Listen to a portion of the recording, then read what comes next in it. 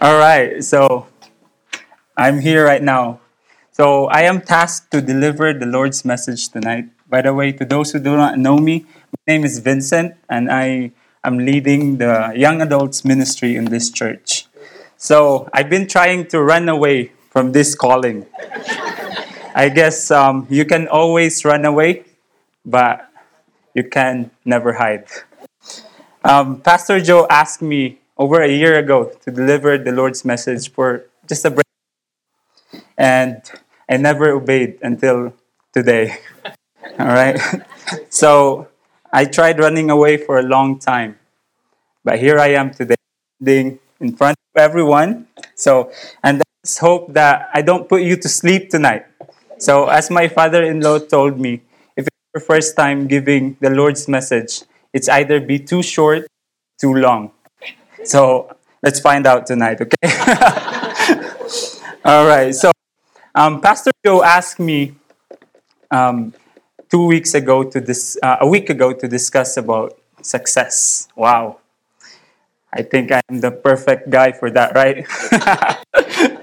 So I have nothing really. But as I was preparing for this message, I came to find out that success is pretty subjective. Okay. What's most important really is your success towards God. Right? And one thing too, I got here at 4 p.m., at 3 p.m. this afternoon, and every single guy or woman that come into the church asked me, "Are you ready?" And my answer was, "I was never ready." Okay, until 6 a.m. this morning, I was still looking at my notes and my preparation. And you will never be ready for God, but God will make you ready, though. He will sustain you. He will give you strength. That's why I'm talking now. Kind of pressured. But anyways, let's talk about success. So the title of our message tonight will be in line with our series in Pursuit of Happiness. The title is Pursuing Success That Matters. So what are the success that really matters? Okay. So we all have goals in life, right? At one point in your life, your teacher asked you, probably when you were in grade school, what do you want to be when you grow up? Okay. Or what kind of person you want to be. I had that too. When I was in grade school, my teacher always asked us in the first day of the school to state your name and your ambition. And I always proudly say, I want to be a lawyer. Right? Yeah, and unfortunately, I'm not a lawyer right now. I'm a nurse because my mom told me to. Oh, okay. Hi, mom. So, um, the world today defines success mainly by measuring the amount of wealth, power, and popularity a person obtains this world. So, worldly definition of success are very deceptive. It's very deceptive and tragic because they focus on what is fleeting and passing and ignore what is lasting and eternal. Do you agree? Right? And growing up, my view of success was quite typical, and it's quite the same with just said. Right? I wanted to be a lawyer. I envisioned myself to be a really famous, successful lawyer in the Philippines. Okay? Maybe a crop lawyer. Who knows? But God had a different plan for me. Right? So I envisioned having a big house, a mansion probably, um, a beautiful wife. God, I do. Right? Um, and good looking children with countless nice wheels. That's my definition of success growing up. Right? That's the picture of a successful person. And I think I'm not alone with. We all have that goals, right? In life. Okay, I'm sweating now. So I had it all laid out. I had a blueprint of what's going to happen to me when I graduate high school. I'm going to go to this certain university and I'm going to be a scholar. That I will graduate and become a lawyer in 10 years after high school and be a lawyer for a good company or help other people who are poor, right? But God has a different plan for me. My mom called one day and said, "You will become a nurse, okay? Right? And you will come here in the States and earn good money." Unfortunately, it's never enough. All right? So we all had dreams and vision of a successful person. Oftentimes, we work hard to be a person, and our goal becomes our motivation. Right? So we set out a goal and we work on it. We work hard. Right?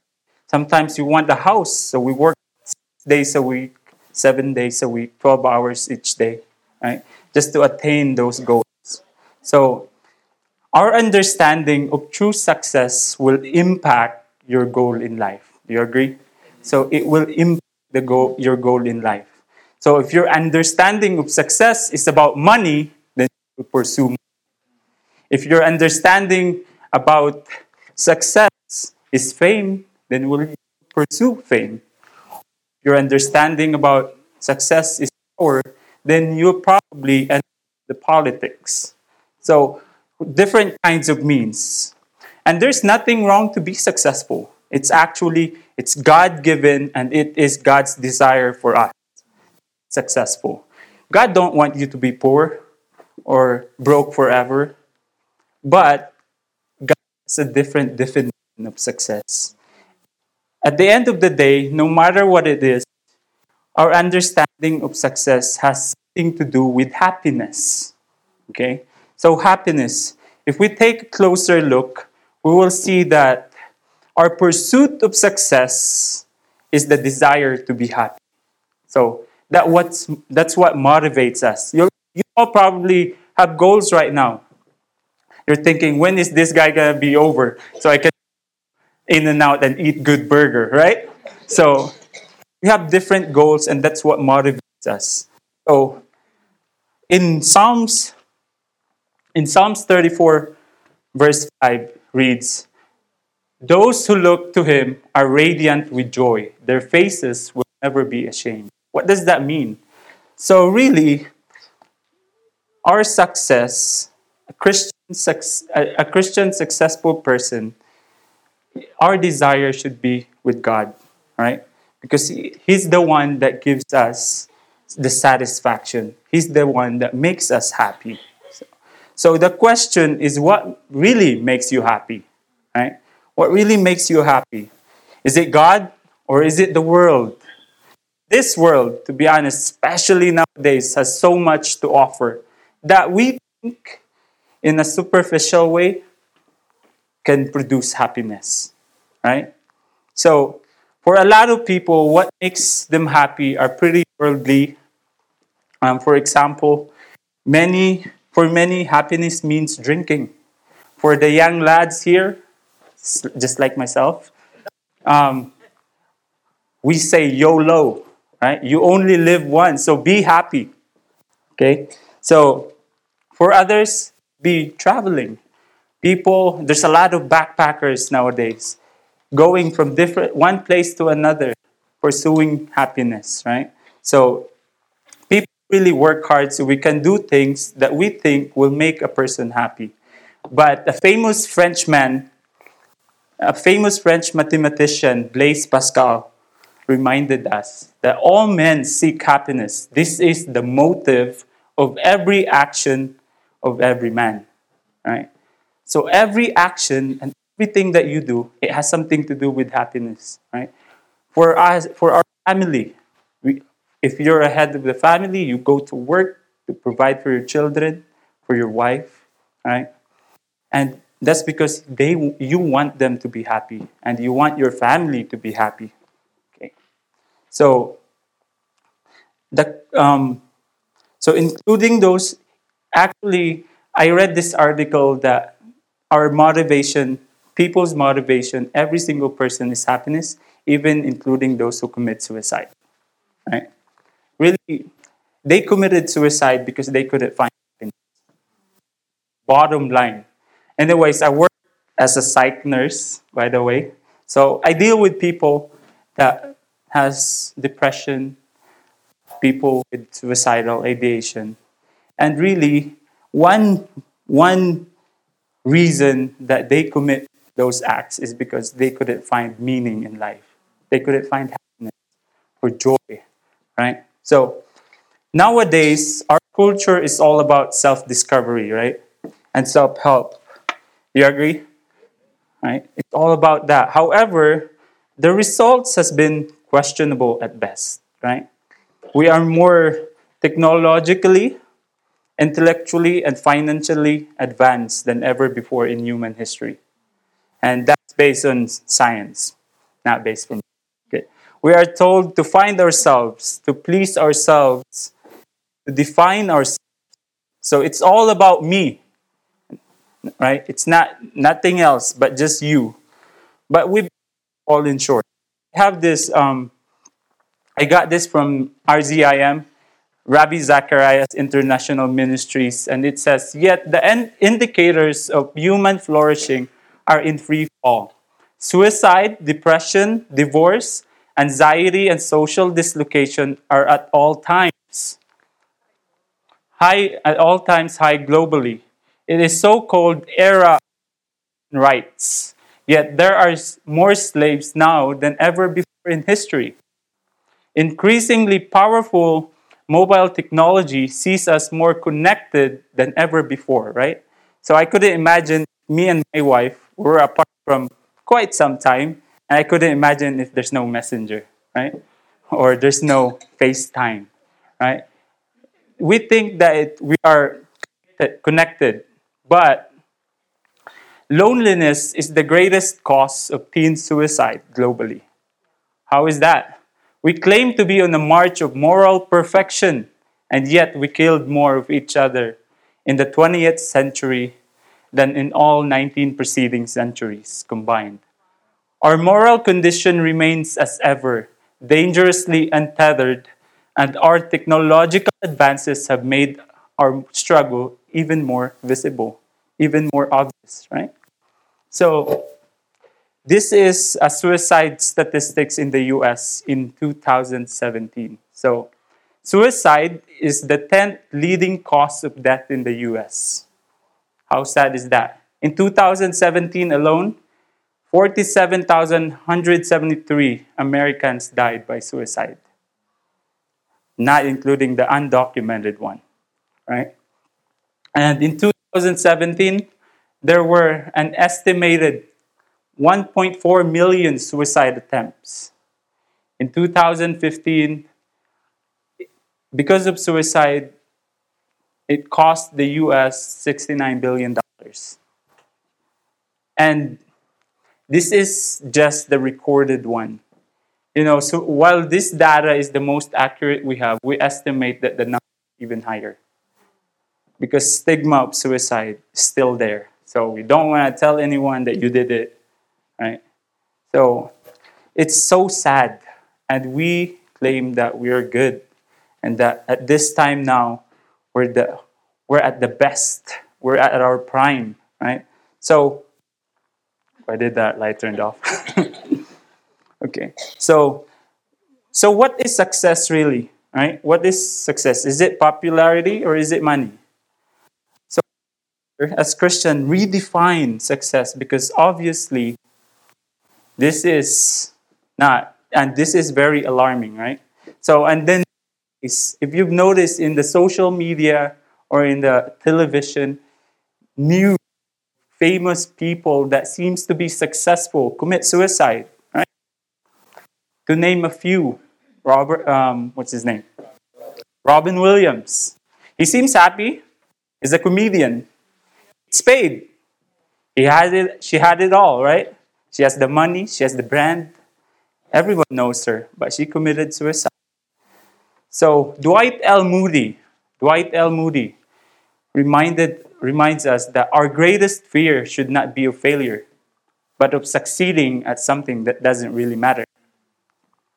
That's pretty sad, right? And that's very scary. So the reality is, most of us do not understand what true success really is. The Bible reminds us of example of success that's really empty. So if you have your Bible with you, I want you to turn it into Ecclesiastes. Okay. Okay, there you go.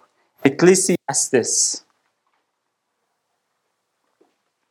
Ecclesiastes 2, verse 4 to 8. Okay. I don't want to kill you to boredom, so let's all do this together, okay? In my count, 1, 2, 3. I enlarged my work. I built houses for myself. I planted vineyards I made gardens and parks for myself. I planted in them all kinds of fruit trees. I made ponds of water for myself from which to irrigate to a forest of growing trees. I bought male and female slaves, and I had homeborn slaves.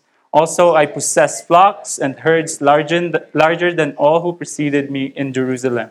Also, I collected for myself silver and gold and the treasure of kings and provinces. I provided for myself male, female singers, and pleasure of men, many concubines. Ecclesiastes chapter 2, verse 10. All that my eyes desired, I did not refuse them.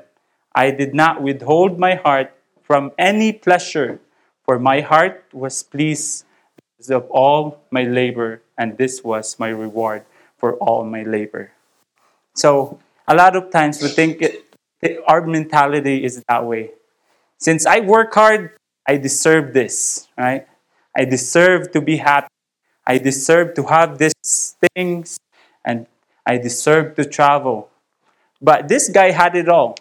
As you've noticed, he built houses, plural, vineyards, plural, gardens and parks, plural, right? And he has pleasures of men, many concubines, right? That's all. Man, I hope that's what I hope we're not leaning towards that, right? So this guy had it all. He has 700 wives and 300 plus concubines. So if you schedule that every night, that's going to be a problem, right?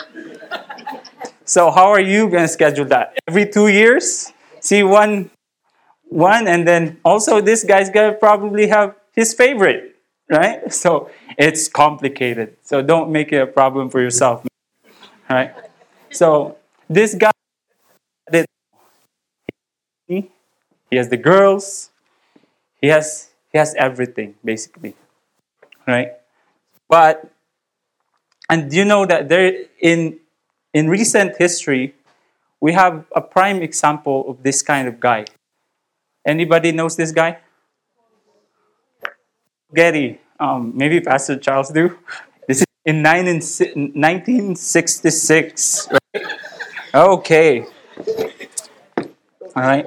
So this guy, Paul Getty, is one of the richest guy in history. Right. Guinness Book of World Record in 1966 described this man as the richest man in the world. For him, money is everything, right? All about money. He's a master. He's the master. So if you want some advice about money, go to Paul Getty, right? So, but this guy, was he truly successful though, right? So, did you know that at one point in his life, his son got sick of a brain tumor, and it was pressing against the kid's eyes. And then he scolded his wife for spending so much money. So that's how greedy this guy is about money, right? And then eventually that son died. And then, of course, his wife divorced him. By the way, 5 wives, right? All in all, 5 wives. But he's most famous about his grandson, Paul Getty III. Paul Getty III was kidnapped in Rome. And of course, the kidnappers knows that this is Paul Getty's grandson, so they ask for ransom, $17 million. But of course, if you were this guy, Are you going to give $17 million? dollars? Okay, no? I will, right? He has a lot of money. But man, this guy is a maester, as I said earlier. He negotiated. He don't want to give $17 million. dollars. That's too much money. So you know what the kidnappers did?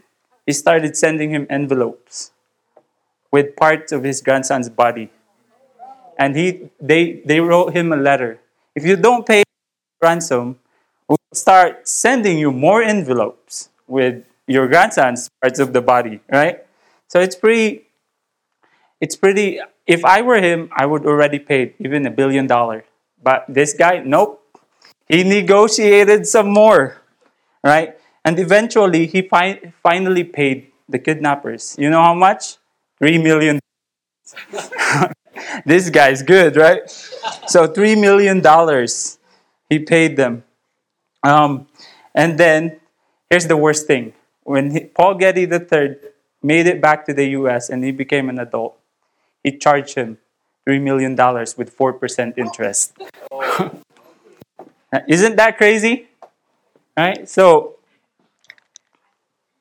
this guy is a maester. For him, for Paul Getty, his definition of success really is one-dimensional. It's all about money. Why he said before he died that he will exchange his millions for just one successful marriage. So that only means that money never made him successful, never made him happy, right? So no wonder, um, no wonder a lot of us who are pursuing money and pursuing fame will never be happy. And a lot of the celebrities who are famous are committing suicide, right? C.S. Lewis, here. Oops, wrong one. C.S. Lewis once said, God cannot give us happiness and peace apart from himself because it is not there. There is no such thing, right? Mere Christianity. Okay. So, and from the Bible, in John 15:5, it reads, I am the vine, you are the branches. He who abides in me, and I in him, he bears much fruit. For apart from me, you can do nothing. So, source of happiness and success really is from the Lord, right? So, how many of you, I have a question here. I hope it works. How many of you believe that you can bring your money with you or your wealth in heaven? About how many of you believe that you cannot bring anything with you when you die? Okay. Well, if you do believe that you can bring your money into heaven, don't worry, you're not alone. This guy that he told his wife, hey wife, I die, I want you to give me all your money. Okay? Put it in a coffin. I want it all. So some time came, he died, and he wrote a will. He wants his money. So they buried him. And then the people was intrigued about his will. So they asked the wife, did you follow his will? And the wife said, yes, I did. I wrote him a check. Okay, it worked. All right. So no wonder, with all the things that we discussed so far, no wonder that in Ecclesiastes 18:19, it reads, thus I hated all the fruit of my labor for which I had labored under the sun, for I must leave it to the man who will come after me. And who knows whether he will be a wise man or a fool. Yet he will have control over all the fruit of my labor for which I have labored by acting wisely under the sun. These two is vanity. So this guy who we thought had it all described all the things that he accomplished in this life as vanity, which means empty, right? But one thing we can learn from this man though, um, one thing we can learn is what can you leave behind that will last forever, right? can you leave behind that will last forever, since we know that we can't bring anything, right? So how about leaving eternal legacy? Leaving eternal legacy, right? So leaving eternal legacy means that if you're a father or a husband or a wife, that your loved ones or your children understand who God is and what life is all about. So we don't really think, but the sad thing is that our definition of success is pretty shallow. We only think through, we only think of a short term. It's not eternal. And this is not just for the non-Christians, but even Christians think of shallow success, right? So we have to redefine success, right? So that's why we have to find out what does it really means to be truly successful, right? What is true success? So that's the introduction, folks. Oh, bear with me. As I said earlier, it could be too long or too short. So first, true success begins with a personal relationship with Jesus Christ. And I hope that is true to everyone. So true success begins with a personal relationship with Jesus Christ.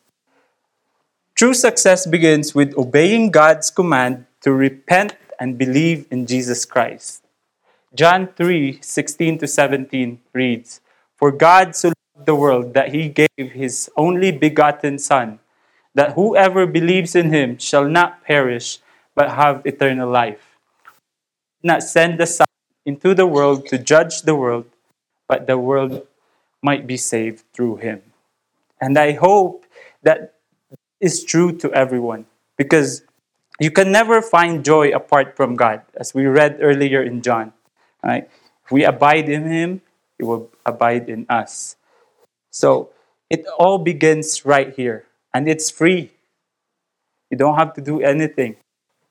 The only thing to do is believe, repent, and confess your sin. Right? So what else can we ask for? He gave us eternal life already. Jesus Christ, if you believe in him, he has given you eternal life. Our salvation, our salvation is the most important thing that you can attain in this life. And I hope that's true to you. Right? So, Jesus not only satisfies our deepest needs, that of rescue. He's the only one that can rescue us. He also satisfies our deepest desire, those of belonging, purpose, identity, and fulfillment. Okay? So, John 10:10 said, "The thief comes only to steal and kill and destroy. I have come, they may have life." And that's Jesus saying. So, truly, Jesus is the only one that can make us truly, sorry about that, the laptop. Okay. Anyways, so truly Jesus is the only one that can satisfy us, right? So, and one other thing that God designed us for, okay? So, when it comes to design, did you know that God created us human to worship? Okay? That's one of our purpose, is to worship the Lord, to glorify him. So his desire for us to become Christ-like. So if you already received Jesus as your Lord and Savior, then his desire for you is to become Christ-like. Nothing else. But if you haven't, then it's about time. And that time is now, right? So how to be Christ-like though? It's through spiritual disciplines. It's through your daily quiet time with the Lord. If you want to be Christ-like, spend time with the Lord, right? Through prayers, through reading of your Bible, and coming here on Sunday. That's one important thing. One of the most important, right? So, as believers of Christ, our actions and our goal in life has to be aligned in Him, with Him. Many of us today does not have a clear definition of a true success. So, but I praise God for Apostle Paul. Apostle Paul reminds us um, that so we make it our goal to please Him, whether we are at home, whether we are at home in the body or away from it. So goal right there to please Him. So it's very clear for Apostle Paul that his purpose in life, no matter what you do, is to please Him. Right? That's our desire. So, secondly, true success is obeying what God wants us to do. What does God want you to do? If you have, and what does God want you to obey? So that's the question we are going to find out. In 1 Samuel 15:22b, it reads, "To obey is better than sacrifice, and to heed is better than fat rams." Right? Do you know that the highest form of worship is obedience? Okay? Can I hear amen on that? Amen. Right? So, um, doing is the outflow and the byproduct of our being. It refers to our mission and public practice of obeying God's command and to fulfill our roles and our calling. So, if you call yourself a Christian, you better be obeying, right? Because when you receive Jesus, if you have a personal relationship with Jesus, the byproduct is obedience. It comes with changes in your life, right? So you start obeying Him. So true success has to do with obedience and doing what God wants us to do. For example, for us husbands, God's will for us is to love your wife as Christ loved the church, right? So you better do that, right? And for wife, submit to your husband. And for children, respect your parents, right? So different kinds of command that we are supposed to be obeying. So a pastor once said that he can delegate speaking and teaching, but he can never delegate being a father. Right? I can never delegate being a husband. So, and that's true for Pastor Joe and Pastor Charles, right? You can delegate as he just delegated to me, right? His, but his responsibility as father to his children, he can never delegate, right? So, so I hope that we get that, right? So, and for finances, what does God wants us to do? To be responsible stewards, right? He wants us to take care of what He entrusted us. He wants us to obey Him in giving, right?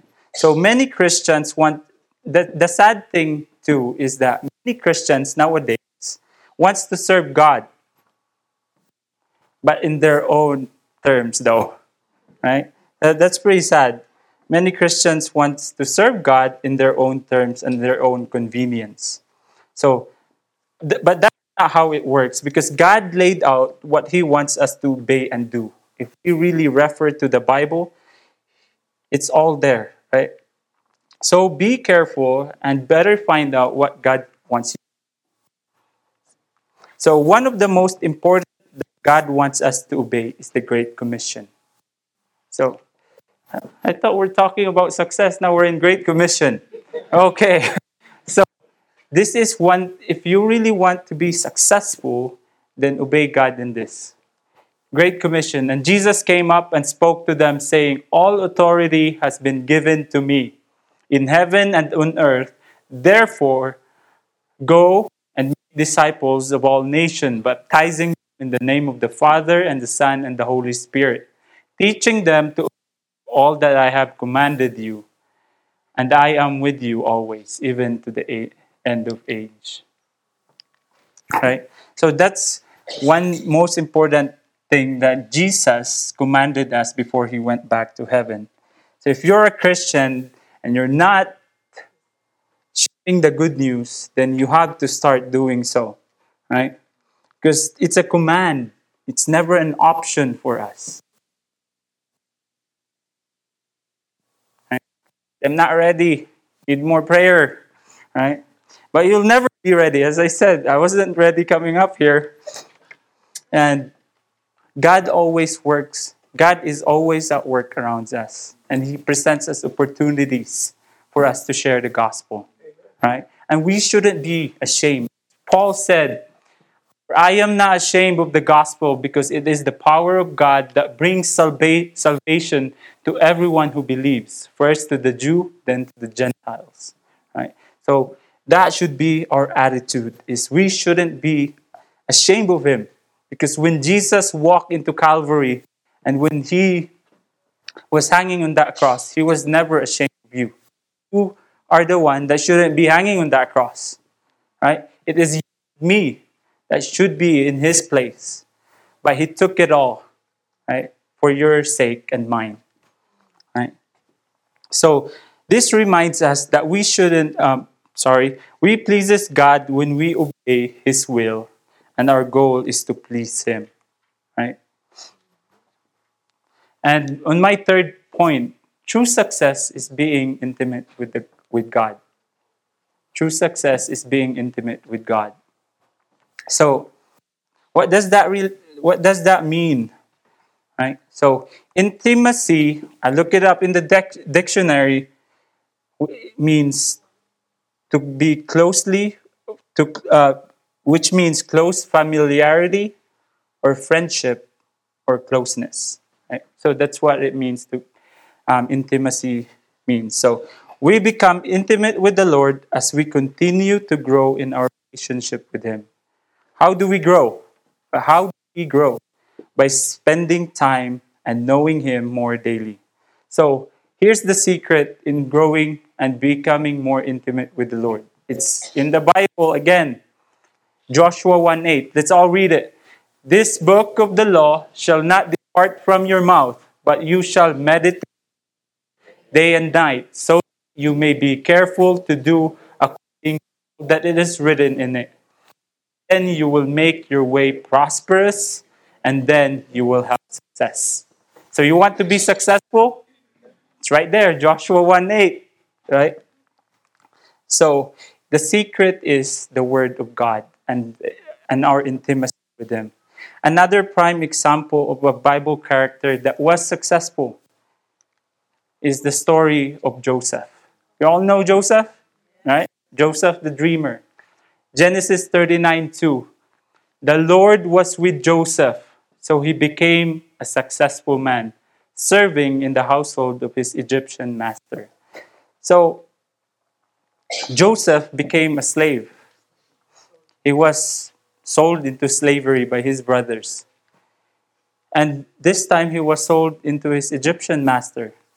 But you know, the secret of Joseph's success is on the first line. The Lord was with him. And that means that he is intimate, that he has the right relationship with God. And he was obedient to God. Right? He never complained, Lord, again, you sold me into slavery. He never complained that people betrayed him. Right? He just obeyed. So the key to success really is the intimacy with God. Right? It has been repeated in the Bible that those people that successfully served God had an intimate relationship with Him, such as Moses, Abraham, Jacob, and to name a few. Right? So they all have that personal relationship with Him. So, and lastly, okay, wow, thank God, thank God. They're probably thinking that. Right? So true success is to hear God say, "Well done, good and faithful servant. Enter into the joy of your master." Don't you hear that from the Lord? Don't you want to hear Him say, "Joe, you did well. You're a good and faithful servant." Right?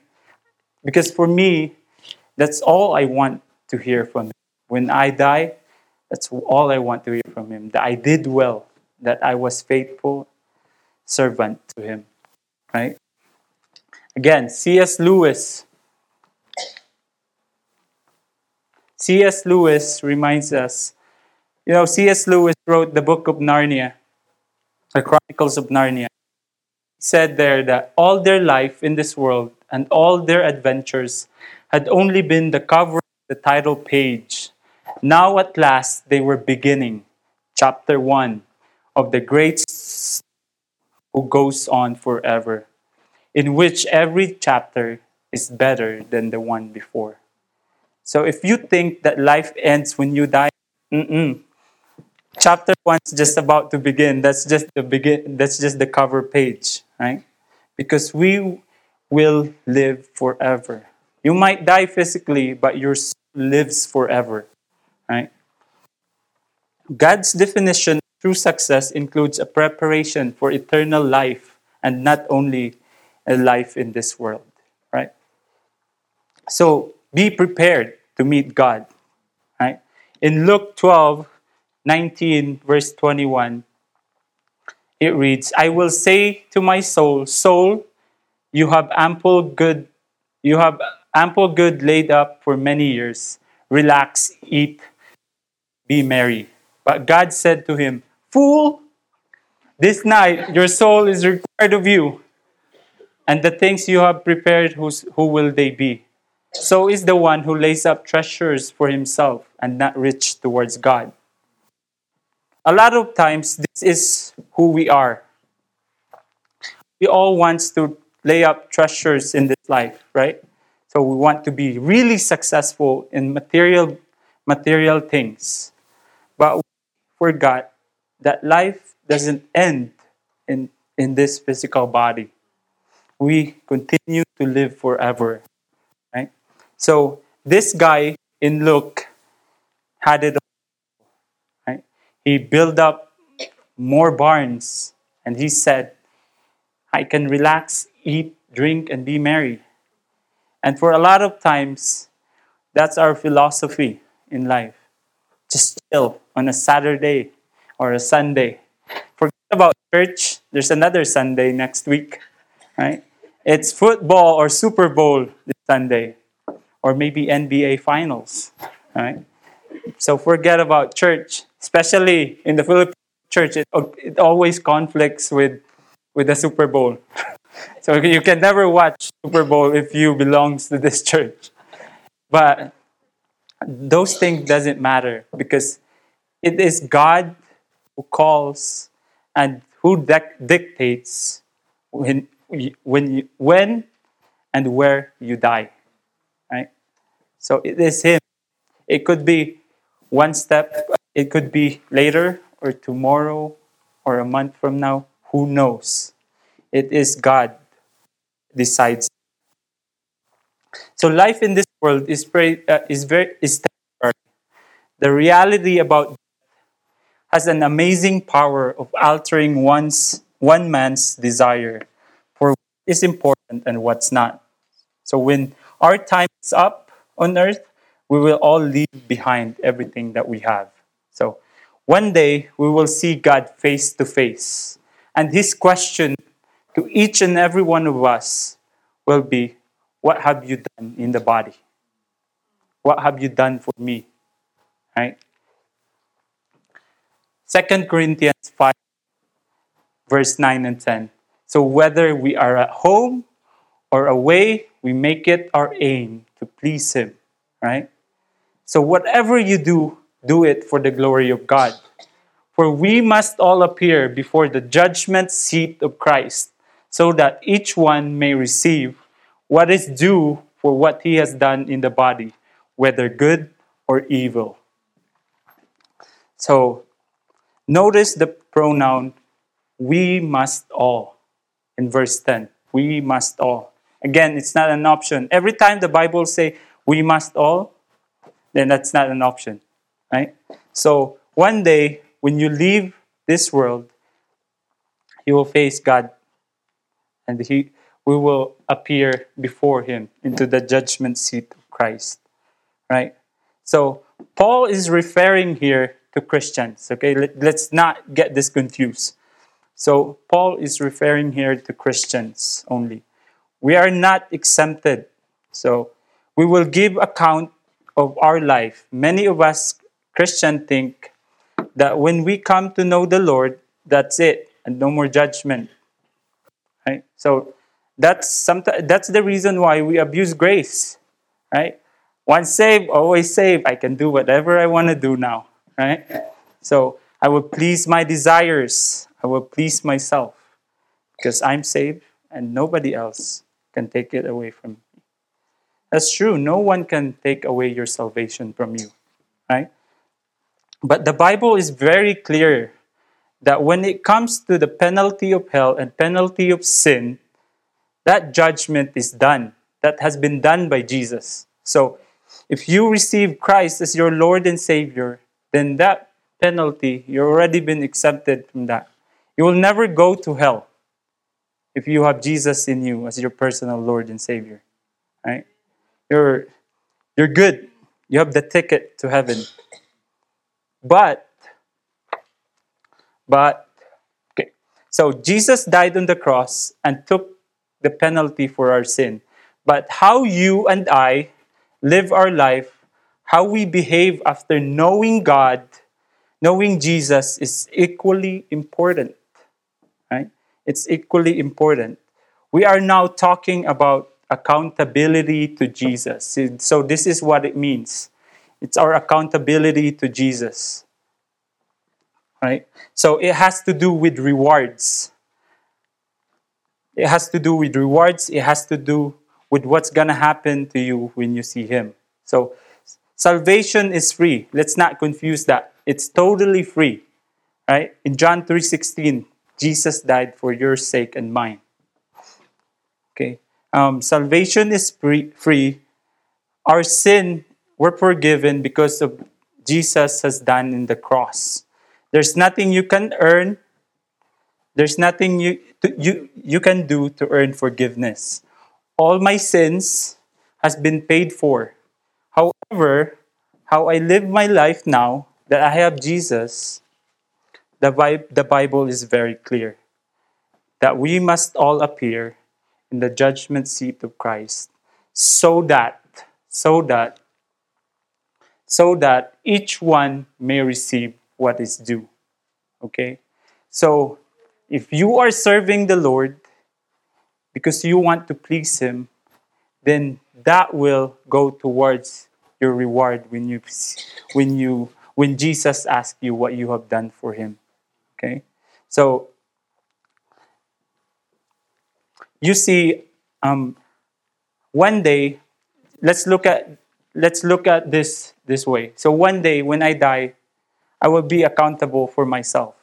I will not be accountable for my wife, or I will not be accountable for my mom, my dad, or my brother. And it will be the same to you as well. You will be accountable for yourself and nobody else, right? So, and you will answer Jesus. You will answer Him of what you have done for Him, right? And He will give us what is due for us, right? So there is compensation and there is reward. God is absolutely fair, right? He's saying salvation is free, but rewards are different, okay? Therefore, we make it our goal and make it our ultimate objective to please Him. So if we get reward when we get to heaven, then we make it our goal to please Him. So here you go. Martin Luther King Jr. once said, "If a man is called to be a street sweeper, he should sweep streets even as Michelangelo painted, or Beethoven composed music, or Shakespeare wrote poetry. He should sweep streets so well that all the host of heaven and earth will pause and say, 'Here lived a great street sweeper who did his job well.'" Right? So And I pray for all of us, Jesus one day will say, "You're a good and a faithful servant. Come into your master's joy." So again, true success begins with a personal relationship with Jesus Christ. You will never find joy and happiness apart from him. Secondly, true success is obeying what God wants us to do. And third point is true success is being intimate with him, to discover him more. Because you can never outlearn God. Every time you read the Bible, you will pick up something different. And lastly, true success is to hear him say, "Well done, good and faithful servant. Enter into your master's joy." I want to end with these lyrics from a song of "Life Means So Much" by Chris Rice.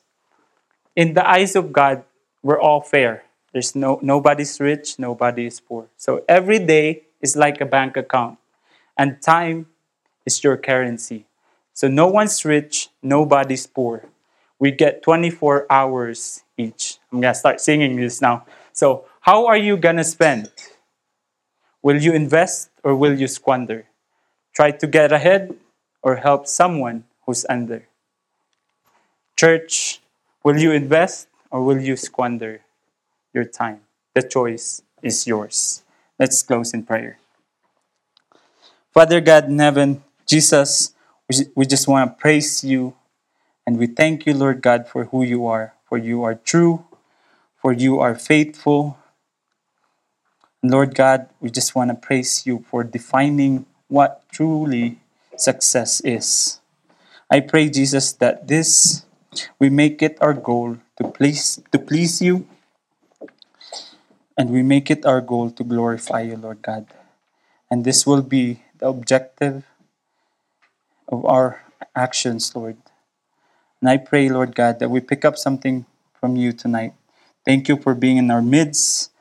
And I pray that we will apply what we have learned tonight out there, Lord God, when we are at work or when we are with our family.